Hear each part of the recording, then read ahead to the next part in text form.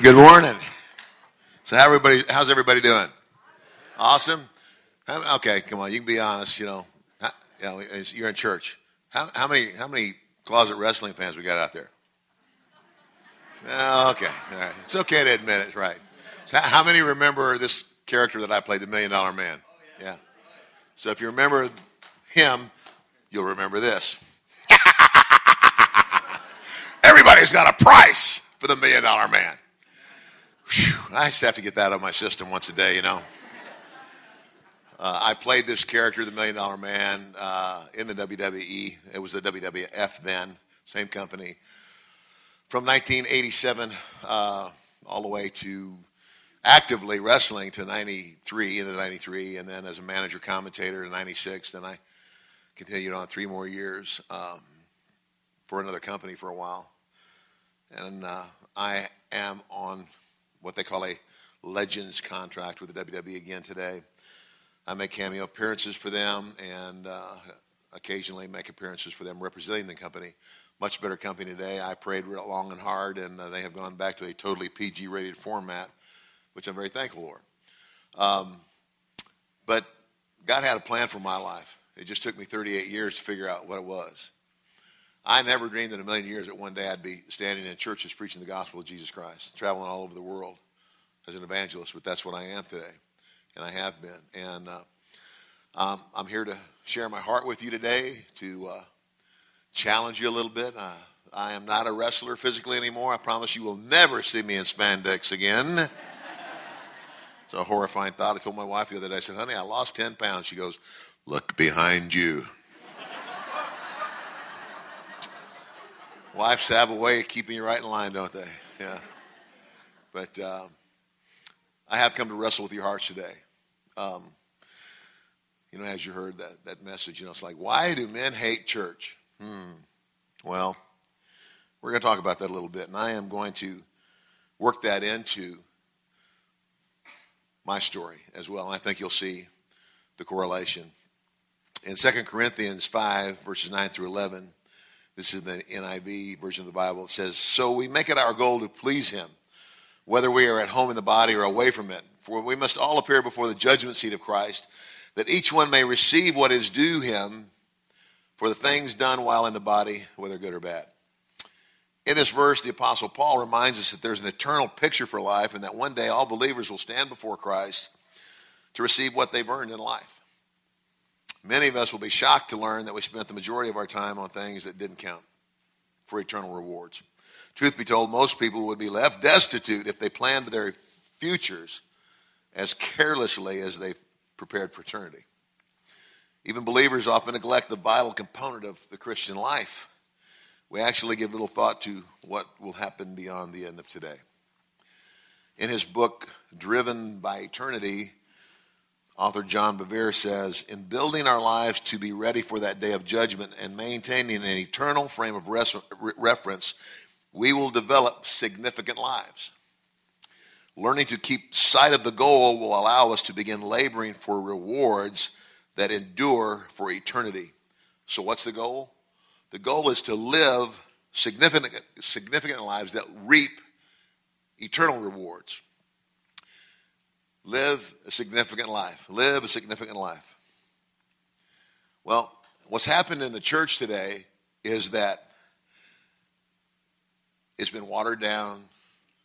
I guess I would say womanized, and that's not ladies, that's not a knock. Here's the thing. Let me share some statistics with you.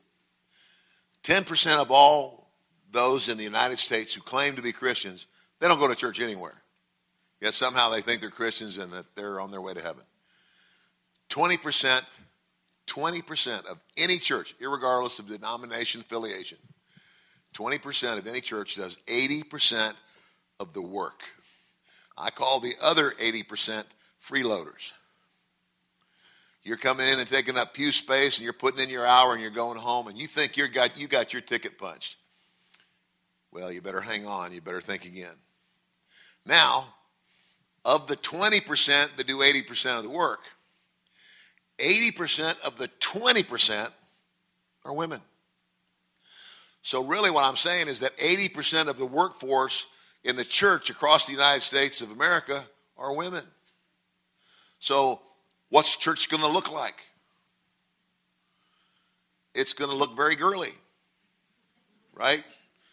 And this is not a knock on the ladies. Actually, I'm here to rebuke the men. You see, you just read the Bible. There's a lot of places in the Bible where God couldn't find a good man, he found a good woman. Here's the thing. Biblically speaking, God called on us men to lead. Your first responsibility as a man, if you are a married guy, is to be the spiritual leader in your home. You're supposed to be the priest in your home. Gentlemen, it's your responsibility to have the kids in church on Sunday, not your wife's. So I'm here to tell you, there's a lot of reasons guys don't like church. But I would say this to you, if you don't like it, then do something about it. Because, now I'm not from Mississippi. I hope I don't sound like I'm from there now. I've lived there 25 years. My wife's parents are from there. So I moved my wife to be near her mama. When mama ain't happy, nobody's happy. Originally, I'm from Nebraska. But in Mississippi, I speak to a lot of men. I tell those guys, I go, look, I said, if you guys were as fired up about devotion to God and working for God and doing things for the kingdom as you are chasing white-tailed deer, revival would break out in this state. I'm going to tell you what, guys in Mississippi grow up and they're hunters. They love to hunt and fish. And I'm going to tell you, I know guys that plan their whole year around deer season. I mean, they join these deer camps and they go out and they get these old trailers and they fix them all up and they invest all this money and time. I mean, literally everything revolves around that. That's sad. And in Mississippi, it's deer hunting. But I mean, anything, biblically speaking, anything that comes before your relationship with God is an idol. And there's lots of idols. I mean, it could be golf. It could be football. It's like, golly, Ted, that's a wonderful message you're preaching today, but if you don't let us out of here in the next 30 minutes, I'm not going to get back in front of my big string for tip-off. Golly, that's a great message, Ted, but if you don't get us out of here in the next 20 minutes, that church down the street is going to beat us to the steakhouse.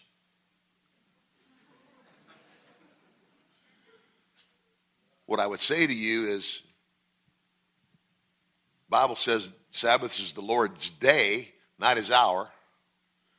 And where's your heart? Where is your heart? You see, the difference between genuine Christianity and every other religion in the world is genuine Christianity is not a religion. It's a relationship. It's a personal relationship with Jesus Christ. And I don't care what church you go to. I don't care what your denomination happens to be. As long as you understand one thing. Your salvation is through one person, the person of Jesus Christ and his sacrifice on the cross. And if you don't have a daily relationship with him, you can go to church your whole life and go straight to hell. Because all you're doing is practicing religion. Jesus said, those who hear my words and then do what I say, those are the people. And again, he said, you'll recognize a tree by its fruit. He said a good tree can't bear bad fruit, and a bad tree can't bear good fruit. And every tree that doesn't bear good fruit is what? Cut down and cast into the fire. Thus, by their fruit, you'll recognize them. So, yes, we're saved by God's grace. We're saved by the sacrifice of Jesus on the cross and by accepting him as Savior. But here's what you got to understand. Saying you accept him and putting that into practice are two different things. As I share my story with you, you'll see I have intellectually believed what this book says most of my life. The difference between heaven and hell is about 18 inches. It's moving everything you know about Jesus from here to here, to your heart. Because once it gets in your heart, your life's going to change. Once it gets in your heart, your priorities are going to change. Because if they don't, you are just fooling yourself. Now, Why do guys hate church? Well, you know what? Ladies, guys, we're born with a lot of testosterone, as you well know. And that's okay. That's the way God made us. Guys want an adventure. Guys want a challenge. It's like when we were little boys and little girls, while you girls were playing with dolls and the tea set, we were out having dirt clod fights and playing war. We want to go see Braveheart, and you want to see Sweet Home Alabama. It's the way we're made, and that's okay. We are opposites, and opposites attract, and we are supposed to complement each other. But while the guys are screaming, well, I don't like church, it's like, well, I'm going to tell you, guys don't like to go to church and sit in church, and all they ever hear is the old hymnal book and organ music. There's nothing wrong with that. Man, I tell you what, I love the worship service here this morning. And the other thing that's happened in the church is we get so caught up in these traditions. You know what Jesus said about it? He said to the Pharisees, he said, you nullify the word of God for the sake of all your traditions. In other words, the traditions became more important than the word. It's happened again. Hello. And churches, electric guitars and drums and all that stuff in church. Rap music. Look, I'm not a big fan of rap music. I'm 57 years old. But I'm going to tell you something. If a guy can rap and he raps Christian lyrics and it's going to bring a bunch of kids to Jesus Christ, rap on, brother. Rap on. I don't care. The message of the gospel is what's sacred. It never changes. But the method is always changing. Always changing. And you're either going to get up and go with God or you're going to get left behind. And there's a lot of reasons we could talk about why guys don't like church. But guys, I'm going to tell you something. If you don't like church, then do something about it. Because according to the statistics, you're not doing squat. That's right, I'm an evangelist.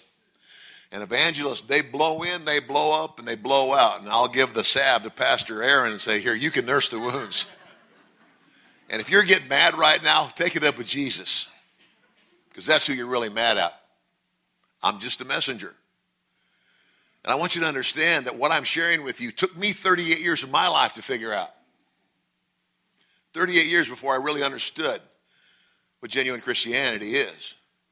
It's that relationship. And it's about, because it's been watered down. No, it's not really important to live a significant life. Hello? Whatever you're gifted with, we're all gifted. We're not unique. None of us are unique, but we are all uniquely gifted. Men, take the gifts that God has given you, whatever they are, and be the very best that you can be. Yes, be number one. Shoot for it. Go for it. Be number one. Here's the difference. To the glory of God, not the glory of self.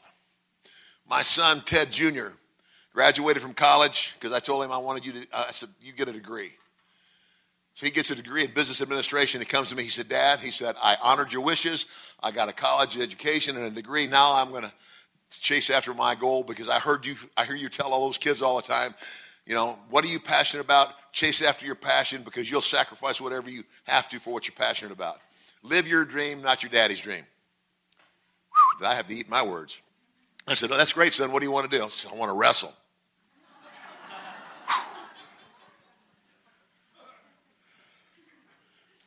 So my son's been in the WWE for a couple of years now. And I told him, I said, Teddy, I said, okay. I said, a lot has changed. A lot has changed for the better. It's a better work environment. They work 4 days and they're off 3 every week. There's a lot of things that have changed for the better.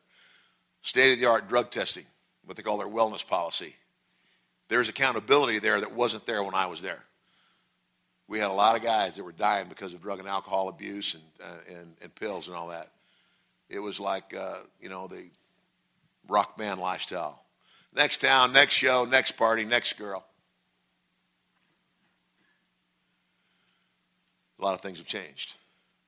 I said, but here's the thing, son. I said, you've had a relationship with the Lord for a long time, I said. And I know that. And I said, the more you know about God, the more he is going to hold you accountable. And I said, if you will always remember to seek first the kingdom.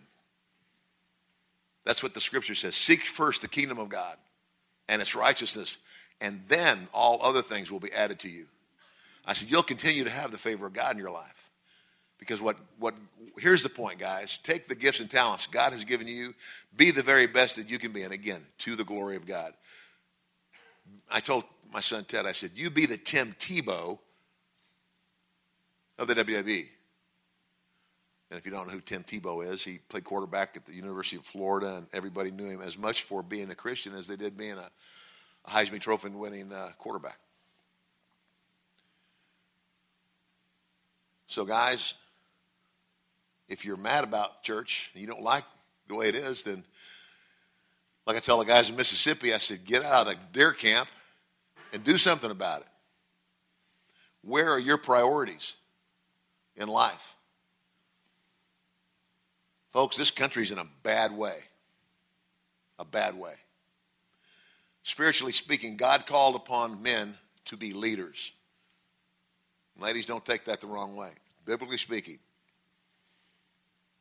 men are supposed to lead by their example. They're supposed to take care and defend their families. Their first obligation is priests, like I said. Strong men build strong churches. Strong churches build strong communities, and strong communities build a strong nation. And I don't know about you, but every day I turn on Fox News, and I'm shaking my fist at the TV.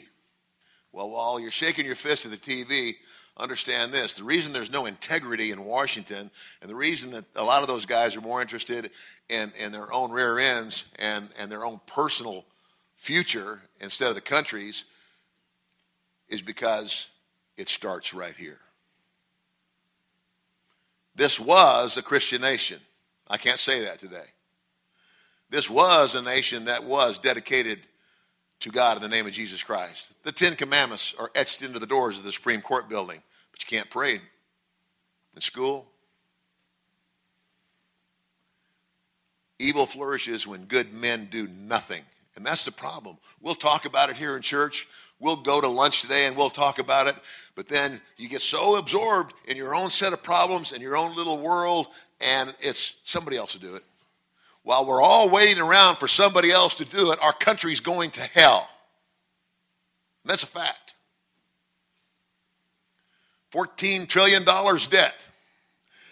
The Democrats say, we want to cut $1.6 billion. That's the interest they pay on the debt every day. And the Republicans go, we want to cut $60 billion. $60 billion is like cutting a pimple on an elephant.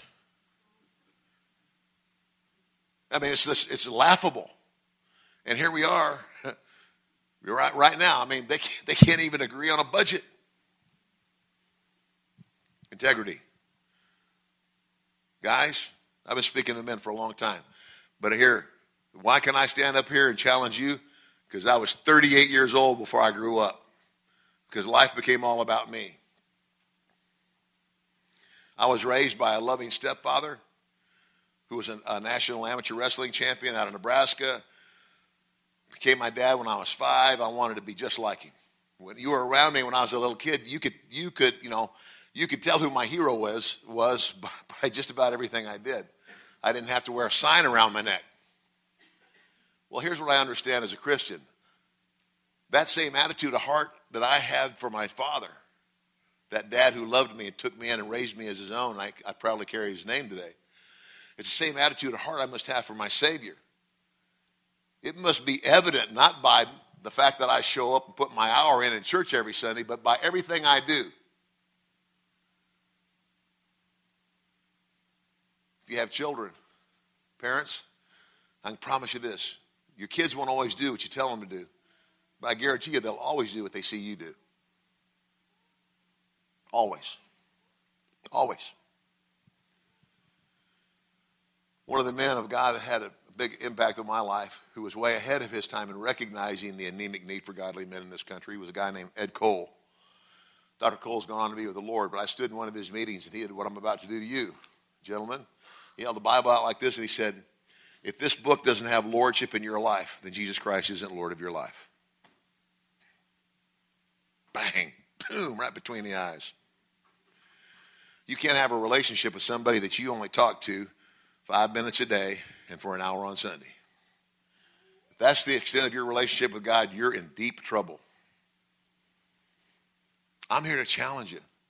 And just know that as I challenge you, it comes out of the conviction of my own heart. Because I've been there. I've done that. I had this childlike faith in God. My dad died when I was 15, had a heart attack in the ring and died. I ended up in a little town in southern Arizona, a little place called Wilcox. 3 traffic lights. Interstate 10 goes around it. You don't even have to go through the town. 3 traffic lights. I had nothing to do there. And on weekends, all the kids got drunk and had it and raised hell and had a good time. But I didn't. I had a dream. And I'd go out into the cemetery where my dad's buried, and I'd pray. And I'd cry out to God. First kid to ever graduate from that school with a full scholarship to play Division I college football. Signed with Arizona, ended up going to a place called West Texas State. Because West Texas, in near Amarillo, there was a family very well known in the wrestling industry that I had known most of my life who could help me with the other dream, the other possibility, wrestling. Here's what happened, though. After doing things so well as a young teenager, after dealing with all that peer pressure in this little town, watching my mother fall into full-blown alcoholism overnight, I mean, I could have looked at my mom and said, hey, you know what, Mom? If you don't care, why should I? But that's not what I did. And what guided me through that time was this childlike faith. And the memory and the example that had been set for me by my dad. But when I got to college, 2 things took over in my life, and they consumed me for 20 years. Pride and ego. Pride goeth before the fall, the Bible says, amen. And your ego, gentlemen, will edge God out. But let me clarify something. Guys, I'm not telling you kill your ego. I'm telling you sanctify it. So what do you mean, Ted? God made you this way. Like I said, he made you with a lot of testosterone. He made you to want a challenge. He made you to want to strive for the things. But that's the bottom line. The difference is to his glory and not to the glory of self. And after seeking God in that desert cemetery in high school, then when I got what I want and I went off to college, basically I wasn't scared anymore. All of a sudden I have all this self-confidence, and I basically by my actions I say to God, gee, thanks, Lord. Thanks for taking care of me and getting me here. But when I need you, I'm going to let you know. You can just sit on that shelf for a while. I didn't say that, but that's exactly what my actions said. So by the time I'm 26 years old, I'm married and divorced. So I'm a failure as a husband. I have a son that came from that first marriage, and by virtue of the divorce, can't see him except on weekends and special occasions. Failure as a father. I failed to graduate from college by 1 year, and I did not go to the NFL. But by this time, I was a pro wrestler. And what I believe God said to Ted was, go ahead, son. Go get all the things you think you want. Go climb the material ladder of success. And then in the future, we're going to have a conversation about it. So go ahead. Go for it. 1 John chapter 2, I believe it starts with verse 15. It says this: do not love the world or anything in the world. If anyone loves the world, the love of the Father is not in him. For everything in the world, the cravings of sinful man, the lust of his eyes, and the boasting of what he has and does, comes not from the Father, but from the world. The world and its desires pass away, but the man who does the will of God lives forever. Wow, that scripture says it all. Because by the time I got to college, and from 18 to 38, life was all about basically me. But unbelievable, the grace in my life, God's grace. I met a young lady named Melanie Kennedy, Atlanta, Georgia. We fell in love. New Year's Eve, 1981, we're married. Into my life walks this Christian girl. We started going to church at a little chapel on the campus of LSU when I was wrestling out of Baton Rouge. She kind of tricked me, you know. She said, okay, Ted, you're Catholic and I'm a Baptist, and we're going to go to a non-denominational church. We'll compromise. Well, they're all Protestant. Duh. First time in my life I hear the gospel preached from the Bible. Sounds funny, but it's true. First time in my life I heard that my eternity hinged on this relationship with Jesus and not all this litany of do's and don'ts. First time in my life I walked the aisle, said the sinner's prayer. Well, you know what? I walked that aisle again in 1987 because in spite of walking the aisle and saying the prayer and weeping a few tears, not a whole lot in my life changed. Why? Because what I continued to refuse to do was surrender my will to God's will. Basically, what my actions was saying to God was, God, I believe in you, and I believe that Jesus Christ is the Son of God. I believe it's the only way, and I want what you have to offer as long as we can do it my way. And it just doesn't work that way. Bless my agenda. Let me have all this stuff, because all that stuff really came before God based on my actions. I don't care what you say. Your actions, as they say, always speak louder than words. So once again, I find myself in a place where I'm answering the invitation. I walked that aisle. I said that prayer again. I got baptized again. First time I got baptized, I was too young to even know what I was doing, which is not biblical. The pastor said, Ted, get in church as often as you can. Start doing a daily devotional. Read your Bible daily. Surround yourself with Christian friends as much as you can. In all of that, what he was really saying to me was nurture the relationship. He says, because the devil will now come quickly to try to pluck the seed that's been planted in your life. What's he talking about? You know, he said, well, the devil made me do it. Let me tell you something, folks. We're born in the flesh. And until the day you die, your flesh is selfish. That's the way, it's human nature. To take care of number one first. It's human nature. But when you get the devil's attention is when you finally realize, man, I can't do this by myself. Jesus, help me. Now you got his attention. Now he will come and he'll say, we're going to take care of this real quick. Because up until that point, he's already got you and you don't even know it. Because you think you're a real good person. Did you ever steal a piece of bubble gum? Did you ever tell a little white lie? Did you ever look at a man or a woman lustfully? Well, then you're a thief, an adulterer. There you go. Because according to God, a sin is a sin is a sin. Jesus said, if you look on a person with lust, you've committed adultery in your heart. So we need Jesus. So that's what he was trying to tell me. By all of those things, he was saying, nurture the relationship. And I can't express it to you enough. The relationship's everything. It's what sets us apart as a people. And if you're not walking in the relationship, then you're just simply religious. And I got news for you. There's going to be a whole lot of religious people go to hell. People don't like to hear this. Jesus said, enter through the narrow gate. For wide is the gate and broad the path that leads to death, and many there enter through. But small is the gate and narrow the path that leads to life, and only a few find it. I don't know what it tells you, but it tells me hell is going to be much more populated than heaven. And God doesn't send anybody to hell. We send ourselves. It's just like me having a discussion with an atheist one time. And I said, friend, I can like you and I can be your friend. I mean, because you don't believe what I believe, that's you. It's on you. It's not on me. And I just asked him, I said, look,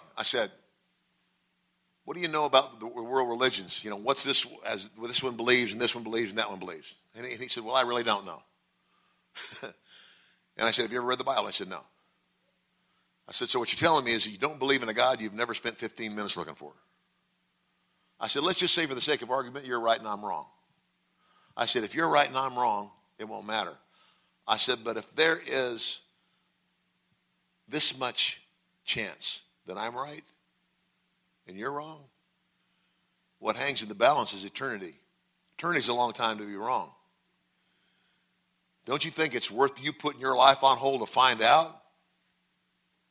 he said, I never looked at it that way. And I said, the reason you never looked at it that way is because the devil's lulled you into believing that you're not going to be held accountable for something you never really knew. But that's not what the Bible says. The Bible says that if we stop and look around, we realize that the heavens declare his glory. I have an older brother who's agnostic, I guess. He's got this really high IQ. He's got a master's degree in psychology, teaches college-level mathematics. I love my brother, but he's so smart he's stupid.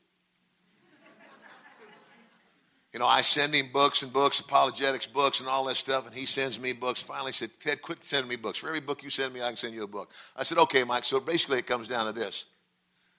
It's what we choose to believe.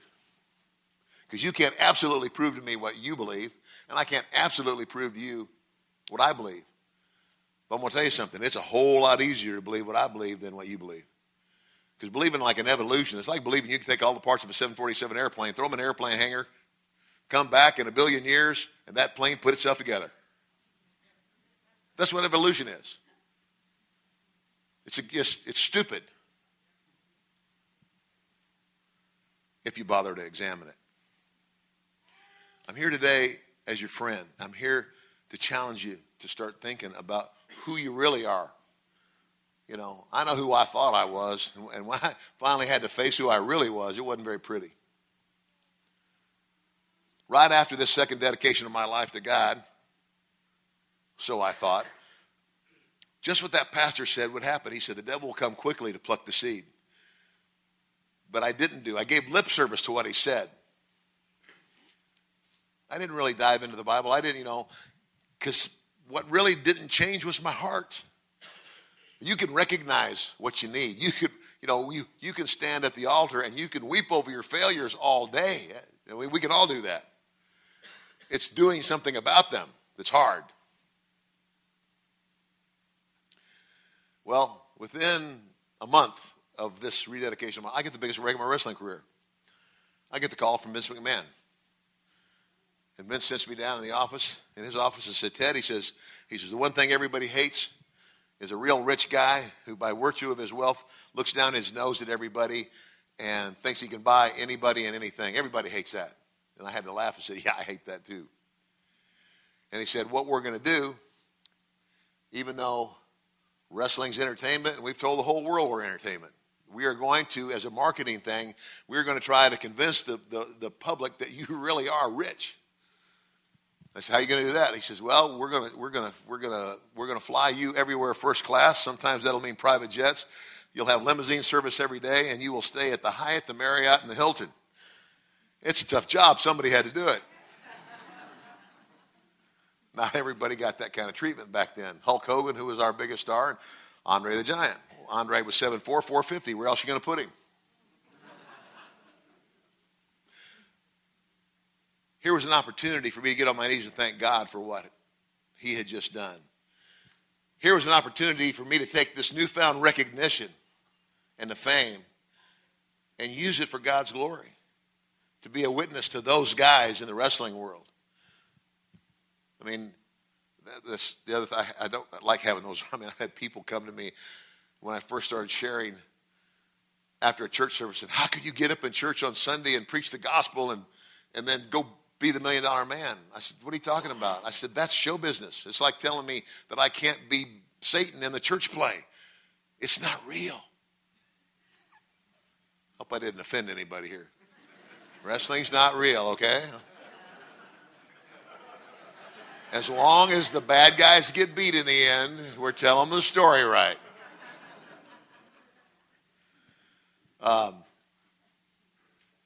So, what an unbelievable opportunity. God had brought me out of my mess, brought Melanie into my life, blessed us with 2 children, given me back my son from my first marriage, and then blessed my career again. What did I do? I did the same thing I did coming out of high school. Gee, thanks, Lord. Appreciate it. See you later. No, I didn't say that. But the thing, here's the thing. There was no genuine commitment because God was not number one in my life. And if God is not number one in your life, and if you're not really living your life for God, then you don't really have a relationship with God, and you really aren't a Christian. there's a difference between becoming a Christian and striving to do right. Because even when you strive to do right, we're going to blow it at times. And God says, okay, you're already forgiven. Get up and go again. There's a difference between that and never really trying. Just mouthing it. And that's what I had done. So because there was no real relationship with God in my life, there's a void. I call it the God-sized hole. And we're going to go through life and we're going to fill that God-sized hole. There's a proverb that says, as a dog returns to his vomit, so the fool to his folly. That's what that proverb is about. You'll go back and make the same mistakes in your life over and over. You'll go back to the drugs, the booze, the pornography, the gambling addiction, whatever it is. And those are the hardcore things we think out. But your golf addiction, your football addiction, your hunting, there's whatever. Your shopping. My wife would kill me right now. I said, she comes home all the time. Honey, look at the deal I got. Look how much money I saved us. I said, I don't want to know how much you saved us. I want to know how much you cost me. Duh. Anyway, we all have our thing. So what's God in your life today, really? See, because there was no real God in my life, because that really wasn't the priority in my life, I was open. And the devil came in and did just what that pastor told me he would do. Right where I was the weakest and the most vulnerable, my pride and my ego. Here I go. I'm now traveling the world, Learjets, limousines. I wrestle in front of 8,000 people at Wembley Stadium. It's a thrill. Sellouts at Madison Square Garden. Had my likeness made into just about everything. Action figures. We don't call them dolls. They're action figures. You can still get my action figure. It's the classic series. Yeah, I'm now a classic. They even made toilet paper with my face on it. I never did find out whose idea that was. I was a bad guy.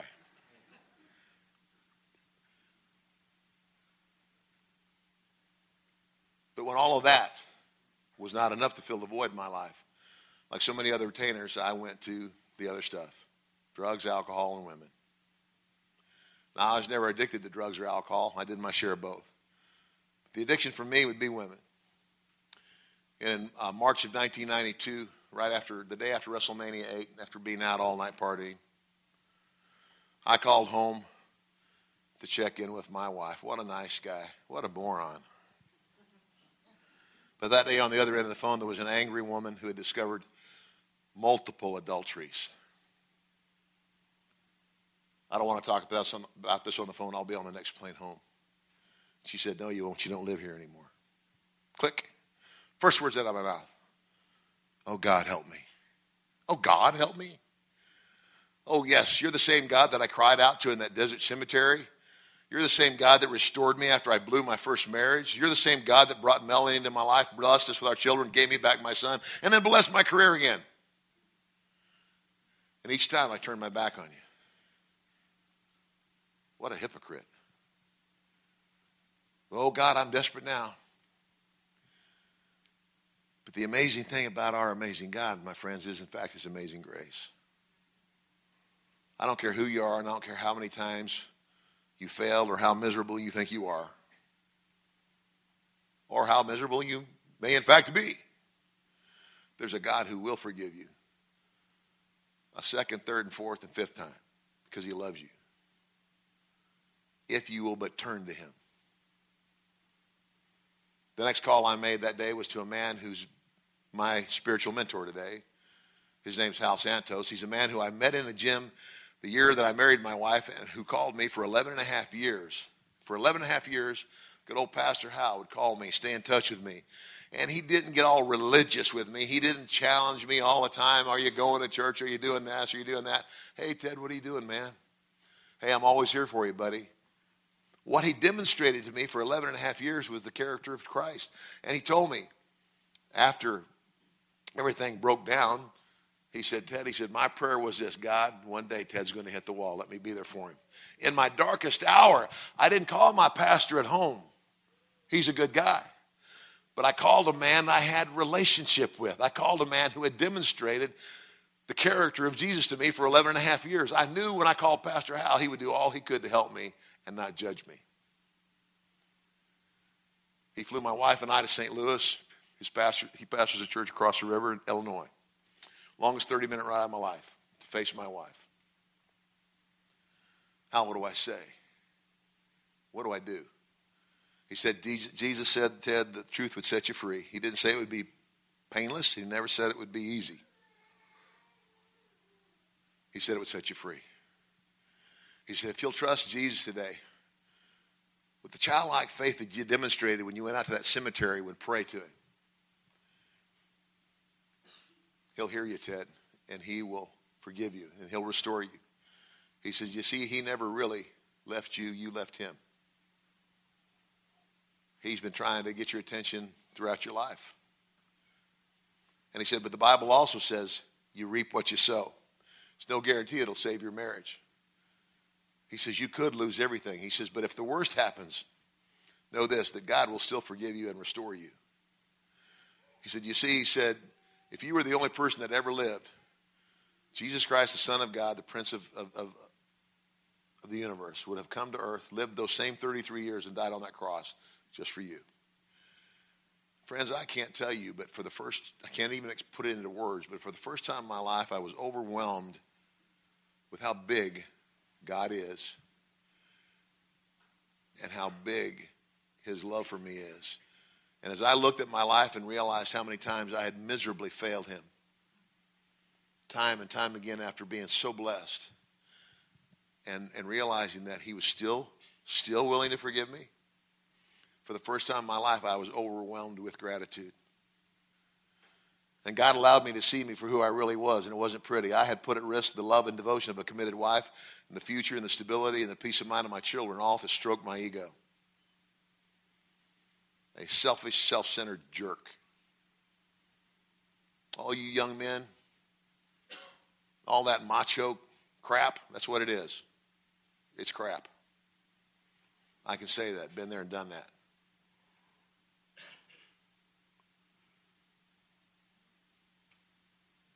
And I prayed that prayer again, but it was different this time. I said, God, I don't want you to just forgive me. I want you to come into my life and take the helm of the ship. I keep doing this my way, and my way keeps bringing me back to this place. And he says, and I said, I don't like the person I see looking back in the mirror. I don't ever want to see this guy again. You come on board the ship of my life and take the helm. You take the ship wherever you want it to go, because from now on, I'm going with you. And I don't know what that means, and I don't care what it means anymore. All I know is that I'm following you. I don't want to lose my wife. I don't want to lose my kids. But I know it's what I deserve. And if that's the price I have to pay, I'll accept it. Now give me the strength to be a man and to tell the truth. And it's the hardest thing to this day that I've ever done, to walk in and face my wife and tell her the horrible things I told her. And to walk out of the room in tears and look back at me through those tears and say this: who are you, Ted, and where's the man I thought I married? What was she saying? Where's the guy that stood before God and witnesses and entered into a covenant relationship? It's like a contract. Who took a vow to love, honor, and cherish me and me alone. Because what I agreed to that day and what I see standing here, they're not the same. So who are you? Now let me tell you how Jesus said that. Matthew 7:21. Jesus said these words: just because you say to me, Lord, Lord, doesn't mean you will enter the kingdom of heaven, but only he who does the will of my Father in heaven. For many will come in that day and say to me, Lord, did we not prophesy in your name? And in your name drive out demons and do many miracles. Then I will tell them plainly, I never knew you. Depart from me, you evildoers. Church, who's he talking to? He's not talking to prostitutes and tax collectors, and he's not talking to the world. He's talking to the church. He's talking to people that go to church every day. He's talking to people that go on mission trips. Because what God looks at is your heart. Because those people said, we did miracles in your name, Lord. I was in India 4 years ago, maybe 5. It's not Alzheimer's, it's sometimers. The last day, we went to an orphanage, and there was a group of 70 of us. We prayed over 5 little girls, all between the ages of 4 and 6, that had been born deaf. And God healed every one of them, 5 of them. I get chills thinking about it today. That doesn't guarantee me heaven. What guarantees me heaven is the heart I went to India with. A lot of people said, don't go. You know, celebrity, you know, India's close to Afghanistan and all that stuff going on. You'd be real good to put on the news with a bag over your head. I said, God told me to go, and I'm going to trust him because he's appointed a time for me to die. And what better way to die than to die giving my life for the service of God? And I think because I made that choice, God allowed me to see that miracle. Well, 2 days after I made this confession to my wife, I found myself on a bus with her and this pastor, his family, and his youth group going to Chicago. Big youth event they hold every year up there called Ascension Convention. On the way, I read a book called Maximize Manhood by Ed Cole. I spoke of him earlier. This book talks about the characteristics of genuine manhood. Real man is, he says, real manhood is synonymous with Christ-likeness. The more Christ-like you are, the more of a man you are. It's about character and integrity. It's about being a man of your word. Your word is your bond. You're only as good as your word. And if your word's no good, man, you're worthless. By the time I got to Chicago, I wanted to crawl under a rock somewhere. God spoke to my heart, and it was like a slap in the face to wake me up. He said, Ted, you were a bigger man when you were 15 years old when you cried out to me in that desert cemetery than you are right now. And right now you got more than you ever thought you'd have. He was right. So why was I there? No coincidences with God. I had confessed to Pastor Hal, my wife, and God. 1,500 teenagers. They all recognized me. WrestleMania had been a week earlier. I had the highlighted blonde hair, about 50 pounds lighter. There's Ted DiBiase, the $1 million man. What's he doing here? What better place for God to put a guy with an ego trip? The speaker that day was a guy named Reggie Dabbs. He finally came to the invitation. He said, if you're tired of living a lie, you know what you need. You know it's Jesus. Get out of your chair and get up here. It's a moment of truth for me. Would I, in front of 1,500 teenagers, get up in humility and go forward? Or would I sit there making up excuses? Oh, you know, God, you know I meant what I said, but I can't let these kids see me do that. No. I beat every kid in that building to the front of the room, and I fell on my face dead center, and I cried like a baby.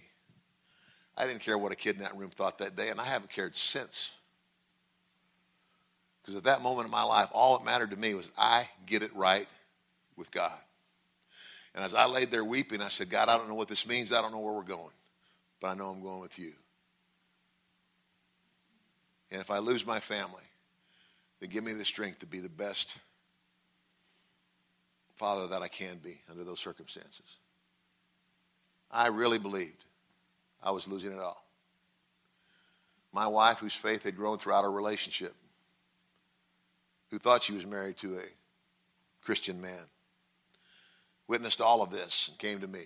And she said this. She goes, Ted, I'm not going to make you a promise I can't keep. I don't know if I'm strong enough. I have prayed and asked God, is he sorry? Is he just sorry he got caught? In either case, my God tells me to forgive.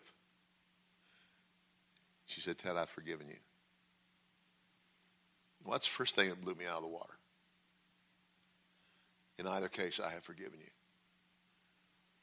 And she said, I serve a God of restoration, not divorce. And because I love Jesus, because I want to be obedient to his voice right now, I am going to do my best. I am going to try to give you a chance you don't deserve. Because I believe, and maybe because I want to believe, from what I've seen, that you really want to be a man of God. I'm just not sure you're man enough. She challenged me. And I said, if you'll give me this chance, I'll become the man you thought you married. I will become the spiritual leader in my home. I will become a man of strong character and integrity. And God willing, one day I'll regain your trust and respect. The next 2 years of life was hell for her and me. This New Year's Eve, we will celebrate 30 years together. And you know what? Here's the difference. As my wife, over the course of those 2 years, saw me dive into the Word of God, saw me take the helm of the ship and become the spiritual leader and the prayer leader in my home, as she began to see the priorities in my life shift from me and my job to my family, as she began to see my life, what? Bear fruit. Back came the trust and the respect. Nobody in my life has been a greater example of God's mercy and grace and love than my wife. And I guarantee you today, our relationship is, God didn't just fix it. He made it better than he said, I come that you have life and have it more abundantly. My relationship with my wife today is better than it was when we started. And it's as if it's never happened. And God even uses us, and perhaps one day I'll come back here with Melanie and we will do some couples ministry, because that's what we're starting to do now. Now God is taking that which we went through and using it to speak into the lives of other people. Guys, you want to do something intimate with your wife? Pray with her.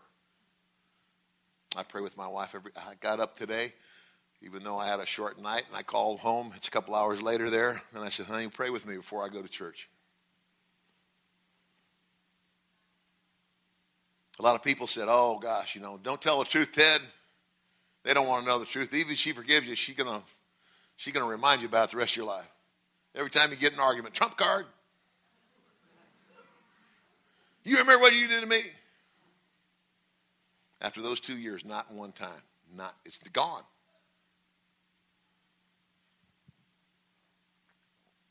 Why? Because I made a decision in 92 to trust God, and my wife at the same time, in the time of her greatest humiliation and pain, said, God, I'm going to trust you. And her example to me is what changed me. Her willingness to even try after what I told her changed me. The question today is for me to use. Where are you today? There's 3 questions I always ask. Have you made that decision? Do you know Jesus Christ as your personal Lord and Savior? The Bible says today is the day of the Lord. You're not here by mistake if you're a guest or if you came to see an old wrestler. The second question I ask is this. Are you dealing with a recurrent sin? Are you dealing with anger and bitterness? Are you holding a grudge? As long as you hold that grudge, God can't hear you. You can pray all day. God says forgive. The disciples said, Lord, how many times do we forgive? 7? He said 70 times 7. What do you mean? Forgive as often as you're asked. And who are we to hold a grudge when the God of the universe forgives us every day and he's sinless? Who are we to hold a grudge? Oh, but Ted, you don't understand. I was raped. Oh, my gosh. There's a lot of reasons to hang on to anger and bitterness. And in our humanity, I would say, yes, there's things that would be almost impossible for us to give. But that's in our strength. In God's strength, all things are possible. I promise you. I watched my wife do it. The other question I'll ask today is, after I've shared what I've shared today, is God speaking to your heart and saying, hey, we got off to a pretty good start, but you've let the cares of the world and the busyness of your life choke out what we once have. You don't ever come and talk to me. Your prayer life is about this long, and you never read your Bible. Go back and do the things you did at first. Are you a man in this room that needs to take the helm of the ship and be the man God called you to be? Take the helm of the ship and be the spiritual leader, because that's what you're supposed to. We're going to stand before God, gentlemen. We as men are going to be held responsible for the spiritual well-being of every member of our family. That's what the Bible says. Are you going to be ready?